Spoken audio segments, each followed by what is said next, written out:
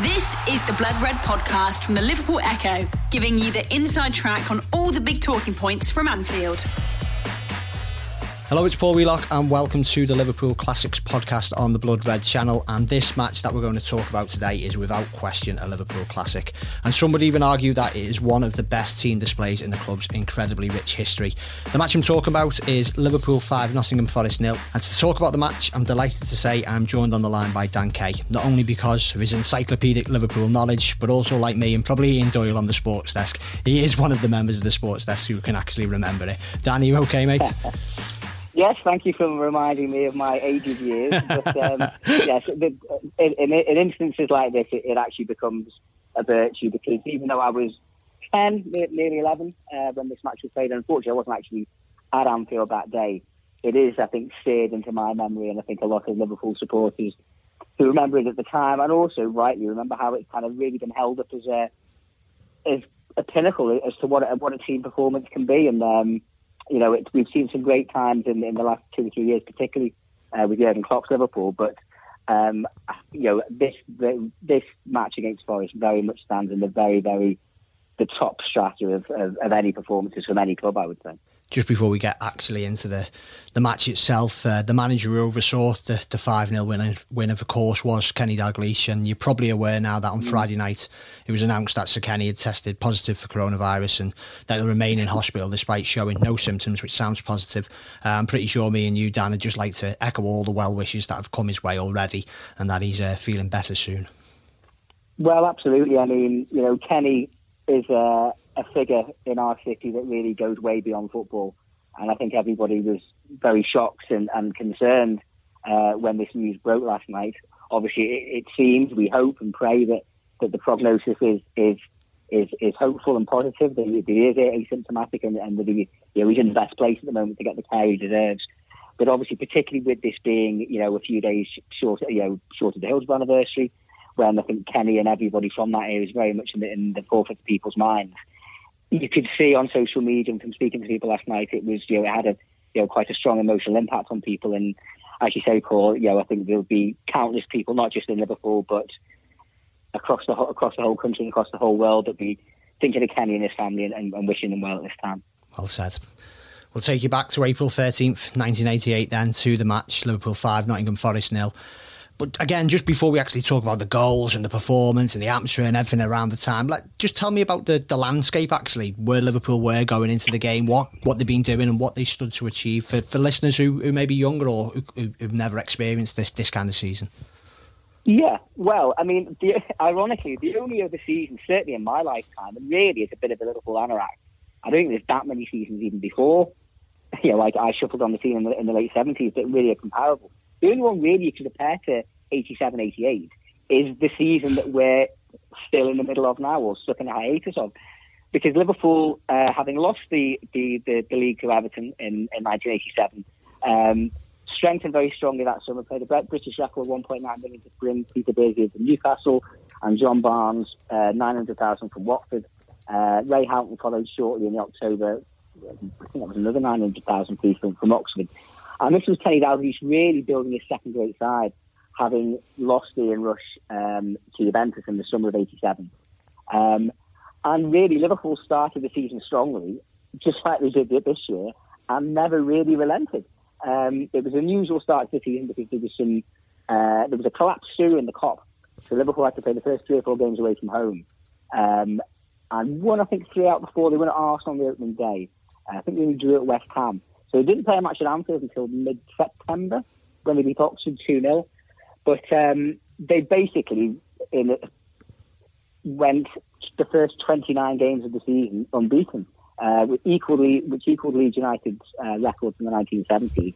And irony of ironies being what it is, the match that could have broken the record was at Goodison Park. And at this stage, Everton was still the only team to have beaten Liverpool in the league, only to have beaten Liverpool this season because they'd won a League Cup tie at Anfield earlier in the season through a jammy deflected goal from Gary Stevens towards the end. And on the day in 88, March 88, Wayne Clark scored an early goal and Liverpool were beaten. But I think Liverpool was still progressing well in the FA Cup. And the weekend before this league fixture against Forest. And in fact, I think it's quite possible that this fixture might actually have been moved because Liverpool win the FA Cup semi-final. And they beat Forest 2-1 at Hillsborough to reach the final for the second time in 3 years. So the two teams reconvened at Anfield on the Wednesday night, with Liverpool at this stage on the brink of the title. They had, you should point out at this stage, they had, by this stage, after the Everton game, also lost the second league game to Forest. It was like a trilogy, wasn't it, these matches, in the space of a few weeks?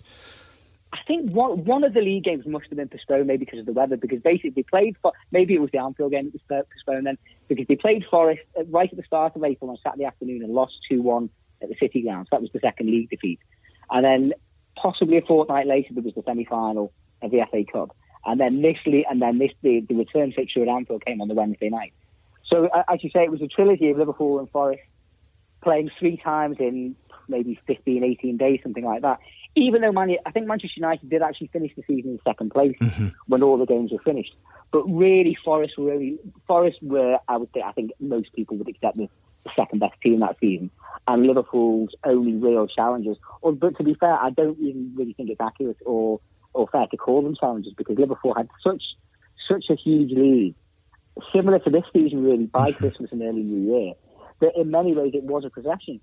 And just before we move on to going back to '88, there was an irony in the fact that obviously the next match Liverpool would have played had the season not been curtailed because of the coronavirus outbreak would have been at Goodison. Yes. And I don't think I was alone in some Liverpool fans in getting rather eerie kind of, not necessarily flashbacks, but I had a bit of a feeling in my bones, and particularly before the Watford game when Liverpool lost the first game of the season, that it may well be that even as someone that can be maybe a little bit on the side of caution, and I wasn't calling the league titles over as early as some people, but I think by mid to late January, early February, I think you couldn't deny the evidence in front of your eyes. But I still had this nagging doubt in the back of my mind that are Everton going to do a Wayne Clark on us? As it turns out, Watford took that away. But it was the build up really to this game, and it was during half term, so even though it was a midweek night, I was keen as mustard to go to this match. But unfortunately, we had a family do that night that had been locked in stone for ages. And despite my desperate protestations to my dad at the age of 10, you do what you're told, don't you? So unfortunately, I had no chance to go. In fact, I only went to one match this season, at 4-0 win over Newcastle just before Christmas. But thankfully, and there's nowhere near as much footage of this season as I would like there to be. I would say maybe a third of the matches I don't think I've ever seen the goals of. But thankfully, this particular match was shown on BBC Sports Night, so there was highlights shown that evening. And I'm pretty sure that the club released the full 90 minutes. It did, yeah. A few years afterwards on VHS video. It was that good, wasn't it? It was that good, because again, to listeners now, they kind of take football highlights second penny. You've got it on your phone, you've got it on your laptop, you've got it on it's basically on demand whenever you like it. But that was my memory. I was probably 6, maybe 6, I think, at the time, and obviously getting mad into footy, and that's my pervading memory from it, mate. It was obviously the game itself and watching it, but the fact that it was on TV and like highlights. You used to get like the big match, didn't you, on a Sunday for every so often, or FA Cup. But yeah, this was they actually put highlights out, and with good reason as well, wasn't it? Really. Well, absolutely. I mean, it's hard probably for kind of fans who've grown up in the Premier League era, where you have a minimum, even from when it started in 1992, you'd have a minimum of 2 live matches a week, and obviously these days it's sometimes 4, 5, 6, and that's just in this country before you start going on about foreign football. But in the 80s, and certainly in the old days of the First Division, if you got to see 6 or 7 live matches a season on a Sunday afternoon, or you would be lucky. As you say, there'd be the occasional sports night or midweek sports special on ITV where you get the odd highlights, and match of the day, and the big match on, again, the 2 terrestrial channels. But it wouldn't necessarily be every week. It was kind of quite a kind of arbitrary way how it was organised. And it was hit and miss, but the TV company struck gold by sending the crews to Anfield on this night. And, where are we, 32 years on? It's still one that, a lot of the classic TV channels and LFE TV themselves are only ever too happy to put out again, because like great music, great theatre, great art, great sport is timeless, and this performance certainly was and always will be, I think. I think if anyone's not seen it, I'm pretty sure a lot of people who are listening to this have. But if you're one of those people who have unfortunately not to see it, Liverpool 5, Nottingham Forest, into Google. I watched it again this morning. There's a 5-6 minutes highlights package to watch there. It's absolutely breathtaking, isn't it, mate? It's the actual. Every goal is a brilliant team goal and brilliantly finished, but it's the actual speed of the football that's played and the incision of the pass. And I know a lot of people say the difference between the modern game and say 30 years ago is the pace of football, but watching that again this morning, that's not particularly the case.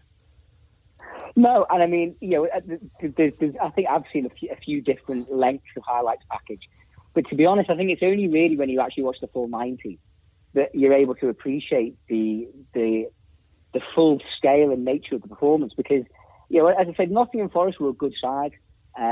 Brian Clough, who'd been there probably 10 or 11 years by that stage, obviously when he came in the late 1970s, it's one of the great achievements in British football, and even if, without going into it in too great detail, he isn't particularly well regarded in these parts because some of the unfortunate comments he came out about Hillsborough in the 90s. But in a footballing sense, you can't argue that what he did in the late 1970s was, to a certain degree, unprecedented and probably will never happen again. Took over a mid-ranking Midlands team like Nottingham Forest, got them promoted to the First Division, won the league championship in their first season, and then won back-to-back European Cups.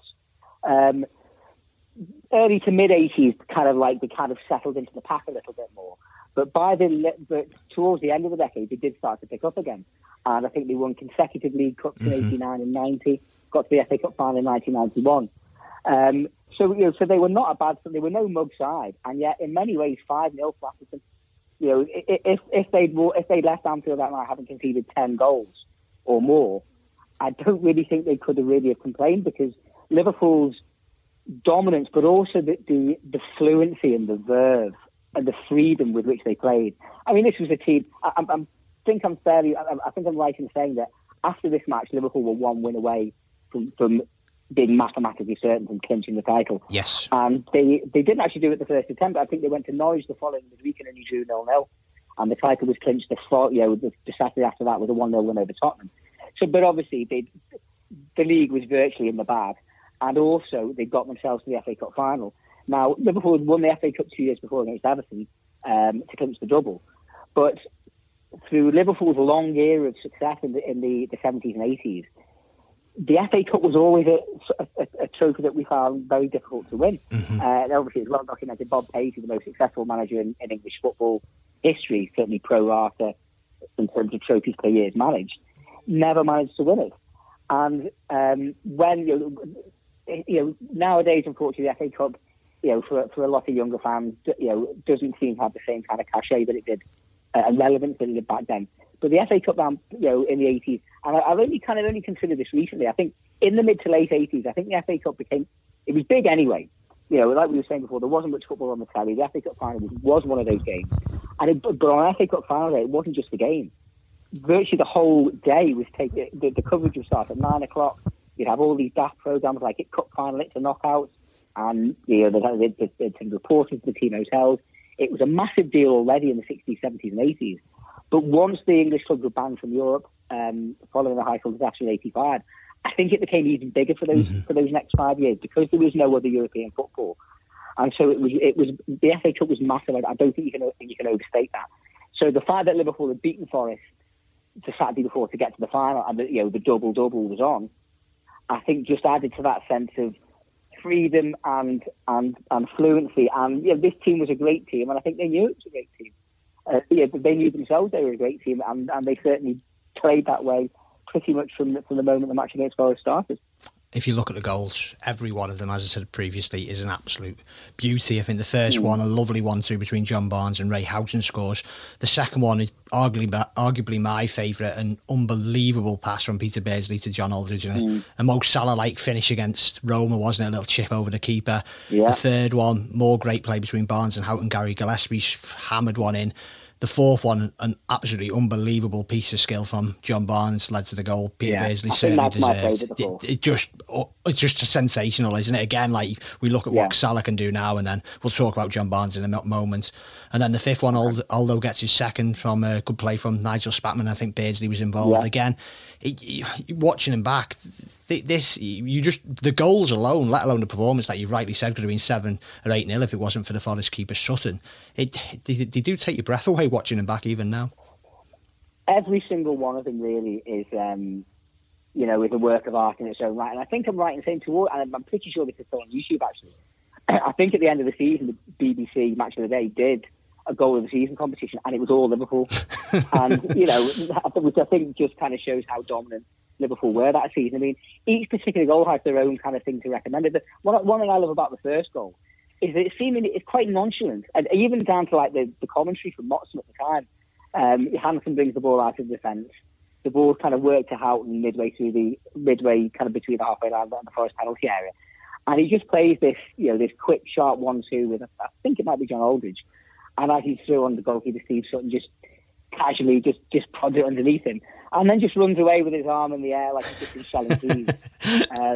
Whereas other teams scoring goals like that would be having 11 men piling on to probably half the coaching staff as well.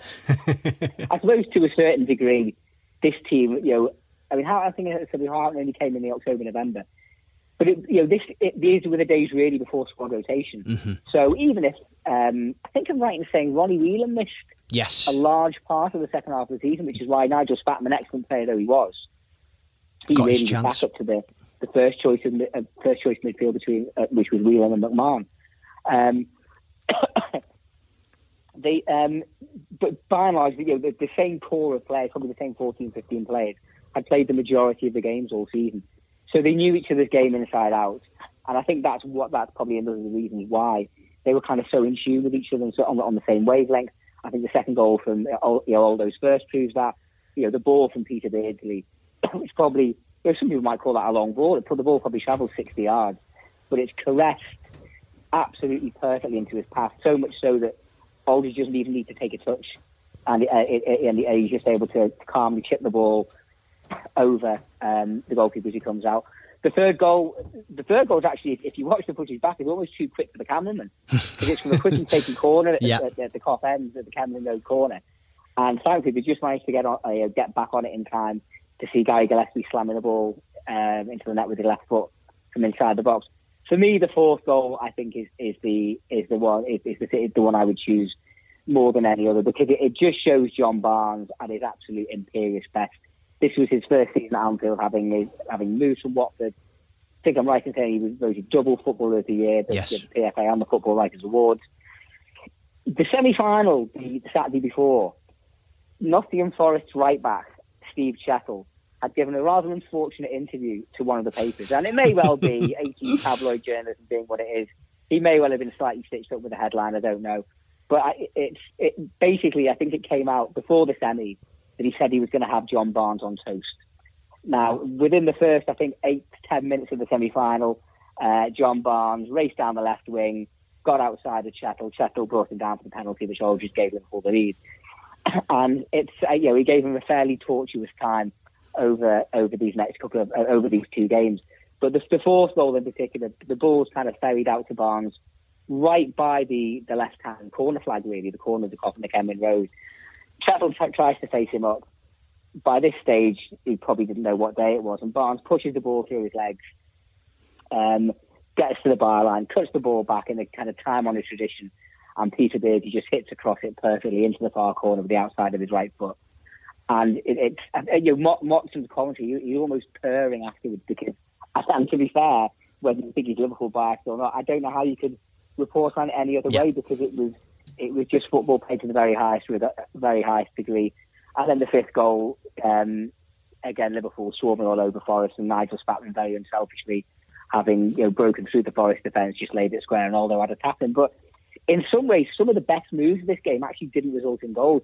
One in particular in the first half, it might be just before, just after the second goal, when the ball's worked round the edge of the penalty line, comes to Peter Beardsley, and he drops the shoulder, shimmies past one or two, and then absolutely cracks the ball with his right foot. It comes off the crossbar, and if that had gone in, that might have been the best goal of the game. But there was, I think, 3 or 4 other examples of just sublime football that didn't result in goals, but in many ways, were as deserving of credit as the ones that did actually make it into the back of the net.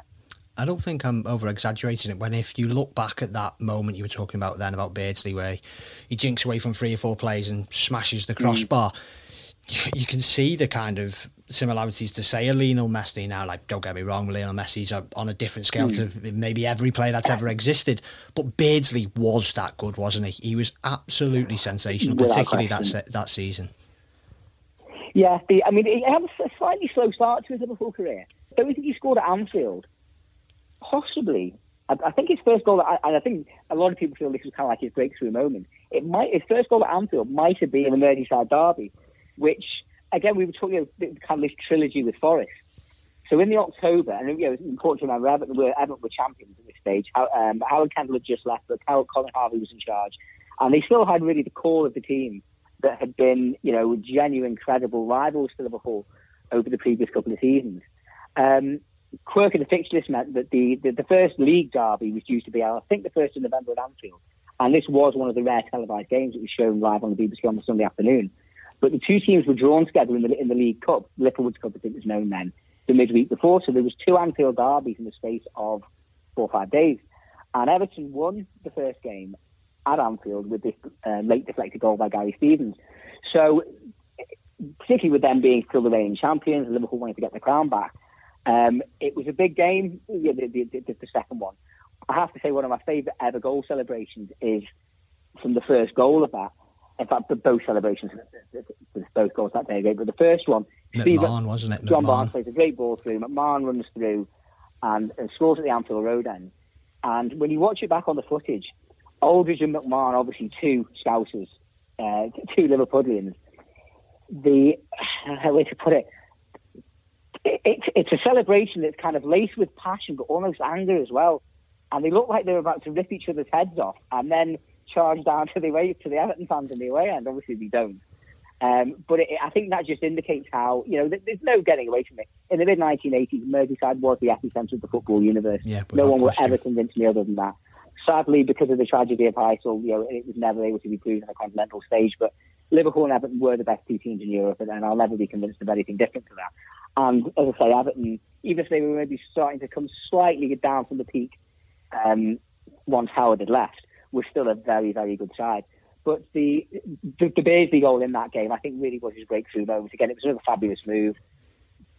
Back heel from John Barnes, put Steve McMahon in down the left. He played a cross in which Kevin Ratcliffe and John Aldridge, I think, went for at the near post. Ratcliffe managed to get a block on, and the ball kind of spun loose to Beardsley, and he hit it perfectly on the half volley and cracked it into the roof of the net, past the greatest goalkeeper I've ever seen, Neville Southall, who couldn't get a sniff of it. And there was a great celebration from that. There's a few fans come on the pitch. Barry Davis's commentary says something like, and he gets a kiss from a man wearing a blue and white shirt, a blue and white striped shirt, which again is another kind of nice little Merseyside thing. And that really was the moment that kind of saw Peter Beardsley kick on. And he was, I suppose if I had to compare to a modern day player, maybe the closest thing to him would be perhaps Roberto Firmino, in that he wasn't an out and out striker, but he was one of those kind of players that played between the midfield and the attack, and links the play in that way, while at the same time scoring, his fair share of goals himself. And him and John Barnes really. If there was a signature goal, unfortunately, not every. A few years later, you could get season review videos, and every goal of every season was on it. So even if the games didn't go, so you could see what happened. I was saying, 87, 88, there were some goals of that season that basically, if you weren't at the match, you'll never see because they just weren't. The cameras weren't there. But if there was a signature goal for that season, and probably the most poignant example of it was in the semi-final at Hillsborough, the Saturday before the 5-0 game, it would basically be Barnes on the left, a 1-2 with Beardsley, Barnes crossing from the left, and Aldridge finishing. And in the semi-final, Aldridge cracked it on the volley, and I think that actually did win goal of the season. I think another prime example of that, and again, apologies for for any Evertonians who may be listening. The FA Cup, Liverpool and Everton, I think, met 4 times. Well, yeah, 4 times actually. Twice in the league, twice in the cups. Yeah, Everton won the Littlewoods Cup tie at Anfield, but the two sides were drawn together in the 5th round of the FA Cup with Goodison. Again, this match was shown live, and this time it was Ray Houghton getting his head on the John Barnes cross that had come about from a 1-2 with Peter Beardsley. And it seemed so simple, and it kind of made you think, how are teams not getting onto this? Because this same tactic is resulting in an awful lot of goals to Liverpool. But I guess the ability and the football intelligence of the players involved meant that they were able to work the play and work the teams around so much that they might have known what was coming, but they just weren't able to do anything to stop it. The Blood Red Podcast from the Liverpool Echo. It's a great point, because you look at the great teams of today, Liverpool and Manchester City, how many times have you seen certain goals scored by the certain players at the top end of the field? I think that's a great point, that you can be well coached, but at this level, the intelligence of players is absolutely huge. And you've mentioned him a couple of times there, Dan. I've got to ask you about him, given the season he had, and just what a footballer John Barnes was. You know, again, I don't know, maybe nowadays, this seems like beyond nostalgia now to a lot. I don't know about you, but like nostalgia now, say for Liverpool, for example, maybe the treble winning season on the Houllier, this feels like even further back, but can't be overstated, just like an incredible player John Barnes was, and this season was probably the height of it, wasn't it, I imagine? Yeah, I mean, it was a fascinating character, John Barnes, and his whole transfer to Liverpool was a kind of very significant time, I guess, in the football club, and even the city's kind of football history and social history, because it's a matter of fact that John Barnes was Liverpool's first regular black player. Howard Gale, a local lad from Toxteth, had broken through in the early 1980s, but didn't really wrote himself into folklore with an epic performance in the 1981 European Cup semi-final at Bayern Munich, but didn't really establish himself, and went on to have a very good career in the Football League with the likes of Birmingham and Blackburn Rovers. But John Barnes really was Liverpool's first high-profile black player. Everton. I think Everton had a lad called Cliff Marshall, and also Mike Trebilco, 1966 FA Cup hero, who was mixed race. But it's a sad reality of life in the 1980s that unfortunately racism was a part of. Well, it's never not been part of life. It still is now, unfortunately. But it was allowed to carry on a lot more unfettered and unchecked than what it is now back then. So when Barnes did sign, there was sadly some graffiti on the cop. There was also the nature of this transfer. It was quite a long projected transfer, in that it was talked of for a while. There was some talk that he was waiting for clubs from abroad to come in, but in the end he did sign. I think the fact that, as I mentioned before, Liverpool didn't play at Anfield for the first month of the season, I think enhanced that kind of sense of anticipation, because within 10 minutes of his debut at Arsenal on the opening day of the season, he linked up with Peter Beardsley down the left flank to create a goal for John Aldridge. And there was already this feeling that this guy is a bit special.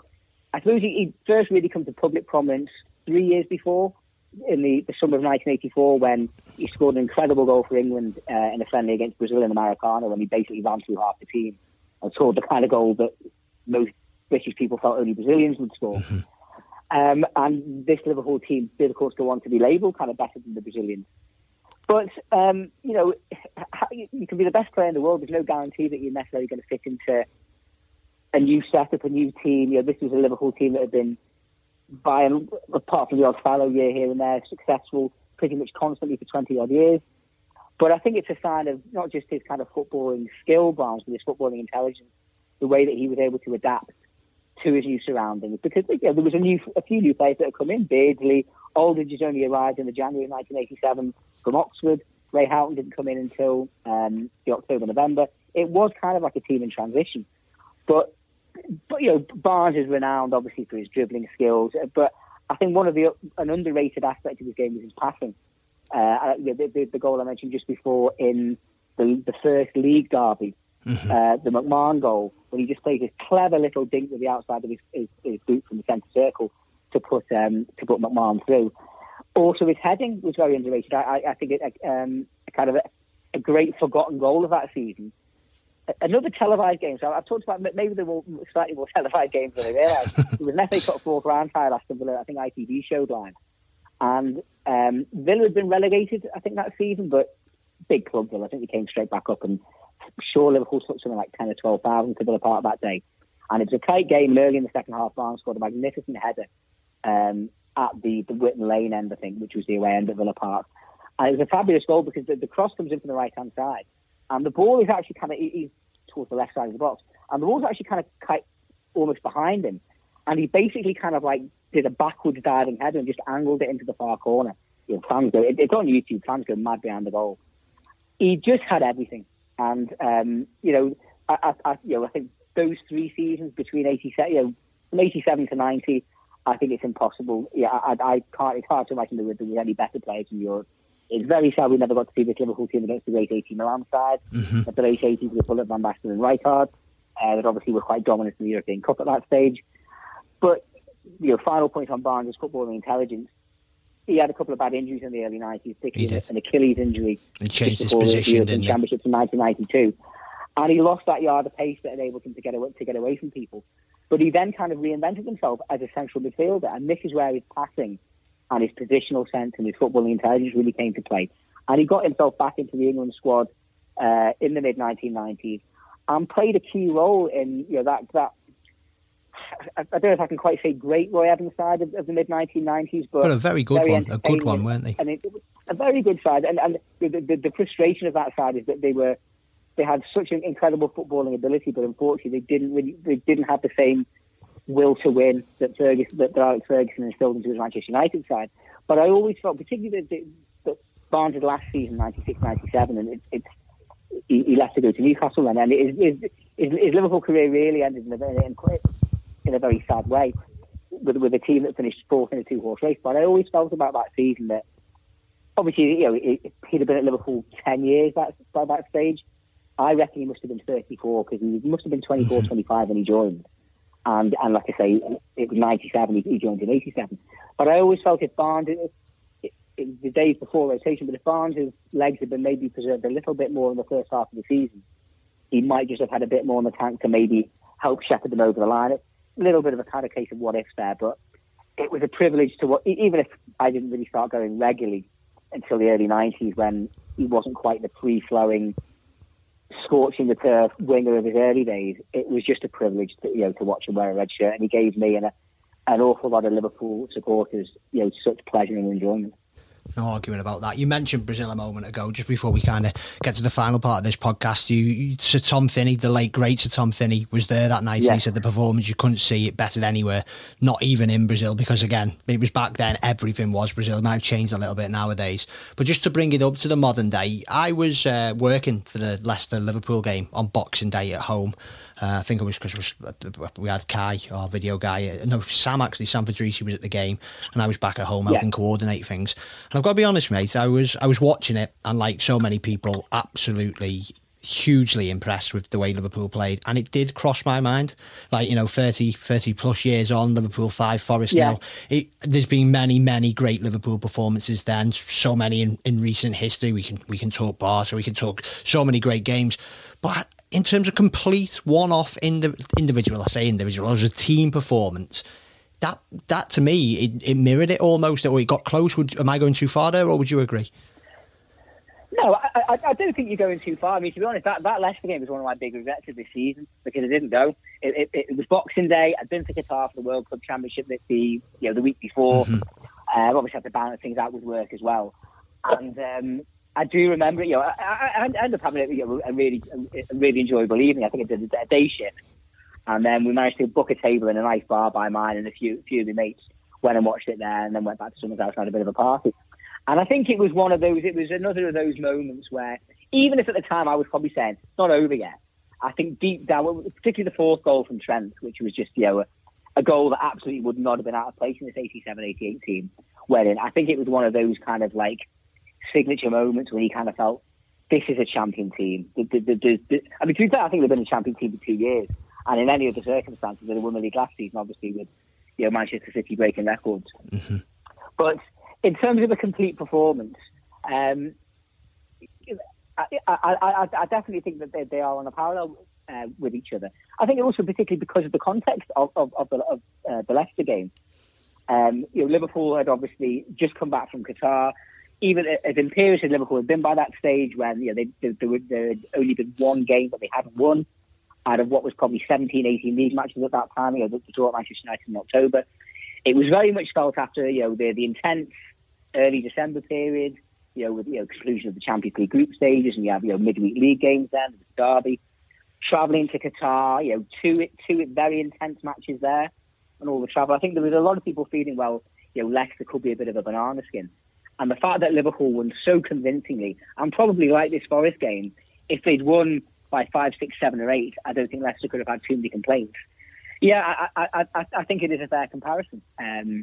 Both teams from the East Midlands. The fact that Liverpool were away from home as well this season, I think adds to the impressive nature of that performance.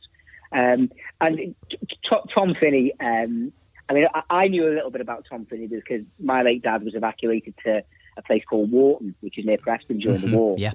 Obviously, Tom Finney was a Preston North End icon, so I kind of grew up hearing about the great Tom Finney, and obviously the matter of public record. Bill Shankly absolutely idolised him. So I do remember in the aftermath of this Forest game when Sir Tom made those comments. My dad and a lot of the older kind of people around saying, well, if this fella calls it, he would know, because he was always seen as one of the great arbiters of the game, someone that knew the game inside out, and would not just dole cheap praise out for the sake of it, but it would have been very difficult to look upon this performance and this Liverpool team, which we have to underline again. This Forest 5-0 was not just kind of like a little one-off. I think they won something like 8 or 9 games that season by 4 goals. Mm-hmm. They were dominant week after week, but to do that to a team that was seen as one of the major rivals, I think really illustrated just how impressive they were. Certainly were. Let's finish with a bit of fun. I did give you some pre-warning about this, mate, rather than putting you on the spot. Yeah. But we've done the comparisons on this podcast. We've done the comparisons on all the podcasts we've done between 87 and 88 and this magnificent 1920 side, which will win the league, as we said off mic. Football will come back and Liverpool will win the league. We just got to wait for that to happen. But let's do a bit of a mix and match. If you can pick an 11 from the 87-88 title winning squad and the 1920 squad that, as I say, will win the league, what would you go with, mate? Let's hear what you've got. Well, it's tough, and as I said to you just before we started, I might have changed my mind by the time of the end of the podcast when I wrote this, half an hour ago. It's very, very difficult to pick. One aspect to it as well is that 87-88 was pretty much 4-4-2, and 1920 is 4-3-3. But I've gone with a 4-3-3 because I suppose it just lets you get more attackers in there. So one of the closest decisions was in goal. Now, I was always a big Bruce Grobbelaar fan. I know not all Liverpool fans perhaps see him in quite the same regard. And he had his funny moments on the field. He could be, he had his Brucey moments where he'd go wandering. But when the push came, the save he made from Graham Sharp in '86, the '86 Cup final was absolutely critical to winning the double. And I was a huge Brucey fan, but Alisson Becker is a goalkeeper amongst goalkeepers. And for me, he just about gets the edge. Because of his calmness and assurance, I think. And, that's the one, on the occasions when he's missed games this season, obviously he's missed a fair chunk of the season, that kind of calmness and reassurance that he just naturally has by way of his presence, has been noticeably missing. So Alisson gets the nod in goal for me. I'm putting Trent in at full-back. I want as many scouters in there as possible. And I do think, the young lad from West Derby has the potential to go on to possibly end up getting named in all-time Liverpool 11 by the time his career's over. I do think he's potentially that good. He's, as many people have said, he's almost redefined the position, the position of right-back and can potentially dictate games from there in a way that he possibly wouldn't be able to do from centre-mid, where a lot of people feel that's where he should go. So I'm slightly cheated because I'm putting Steve Nicol in at left-back. Steve Nicol was a fantastic player, so versatile, and I think he's the kind of player Jurgen Klopp would love, to be honest, because we've got a few players in the Liverpool team right now that can do a job in a number of positions, like Gini Wijnaldum. Steve Nicol, probably over the course of his long, decorated Liverpool career, played in almost every position, and also knew where the goal was and scored a great hat-trick early on in the 87-88 season away to Newcastle in another televised match. Centre half pairing, probably one of the easiest ones I think to go for. Really, Alan Hansen and Virgil van Dijk. Wow, what a partnership that would be!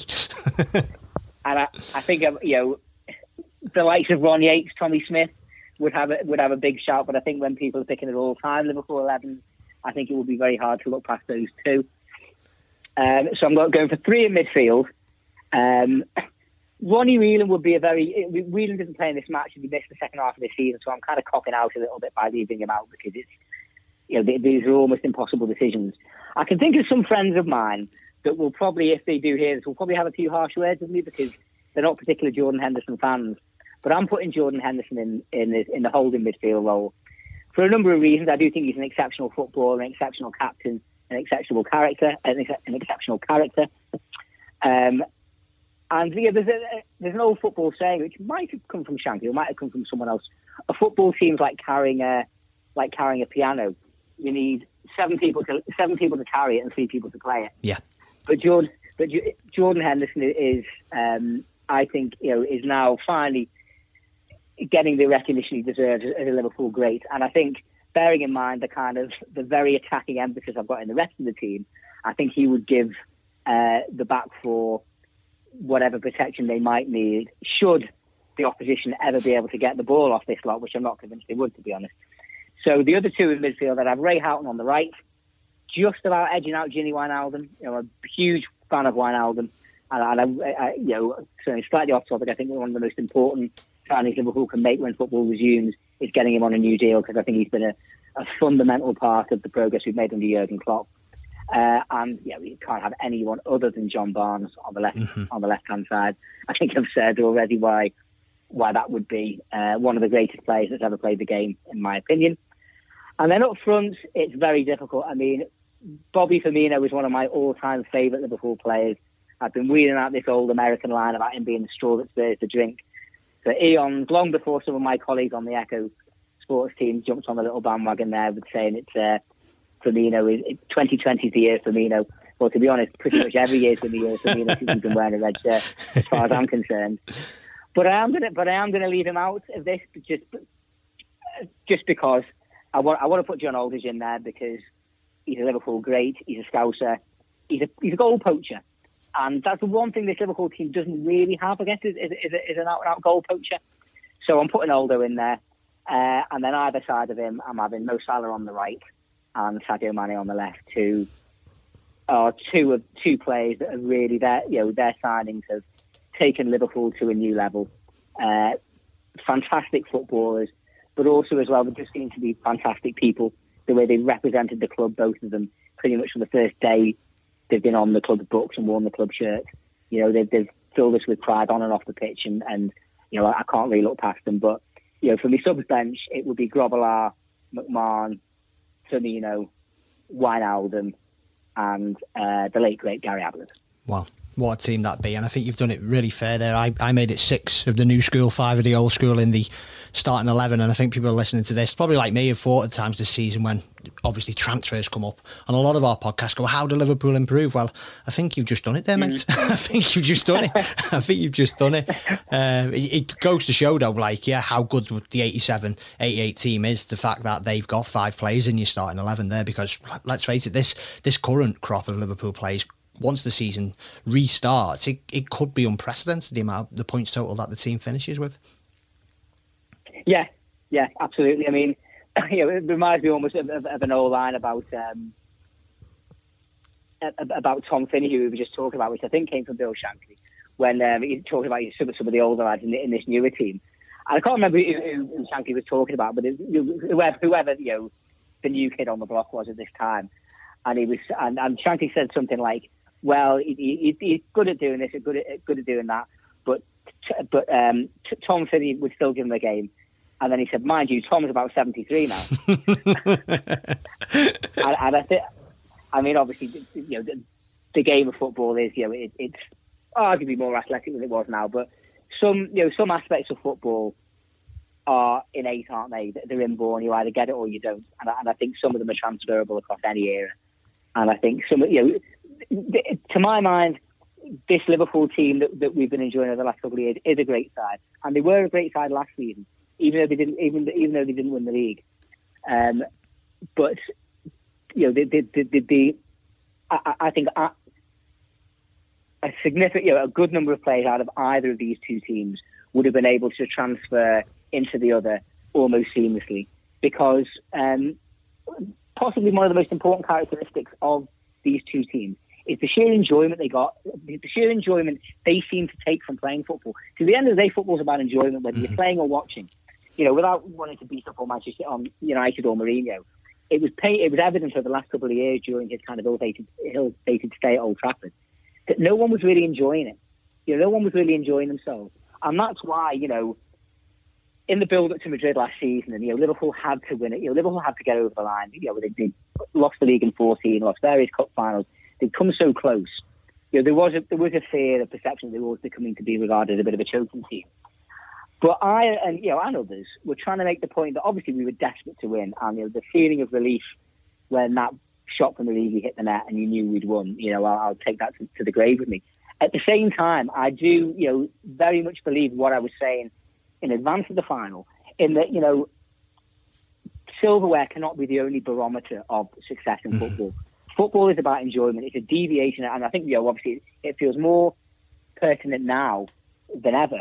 Football really is a diversion from the stresses and strains of everyday life. You know, we work hard during the week. We pay our hard-earned to go and watch our team elevate us from the woes and the hardships of life as it is. And I think these two teams, more than any other I've ever seen, have summed that up. You know, thankfully, it seems both of them are going to be rewarded with silverware. But by the same token, the Rodgers team of 13-14, even though they never won anything, I will always treasure them as one of my favourite ever Liverpool sides, because of the way they played, because of the way they made us feel, whether we were in the ground, whether we were watching on telly. That kind of joie de vivre, that enjoyment of the game for the sake of the game, rather than just winning at all costs. Winning's important, of course it is, but so is the joy of football. And I think, you know, I've never seen two teams that sum that up more than these two. Very well said, and the perfect point to finish with, mate. Thank you very much for taking your time to give us your memories. I'm sure the people at home listening have enjoyed that as much as I have here on the phone to you. And really all we can say is, let's face it, we hope and we know that football will come back soon, and hopefully our Blood Red listeners knows at the moment we can't do much of the current day stuff because the players, like the rest of us, are self-isolating. So I hope you don't mind if you're listening at home if we do more podcasts like this, because let's face it, over April and May and even June the 1st, there's some big anniversaries coming up, big landmark dates, and we will be doing more of these Liverpool Classic podcasts. And Dan, it'd be great to have you involved again, please, mate. I would be honoured. It would be. I couldn't have enjoyed this more, Paul. And yeah, as you say, we're so lucky that we're getting to the kind of the business end of the season where every day you look at the calendar, and if you're an anorak like me, you can go, well, on 73 this happened, and 86, and so yeah, hopefully there's plenty more to come to keep us going until the real business returns. And in the meantime, everybody stay safe and stay well. Most definitely. Thanks, Dan. Cheers for listening, everyone. You've been listening to the Blood Red podcast from the Liverpool Echo.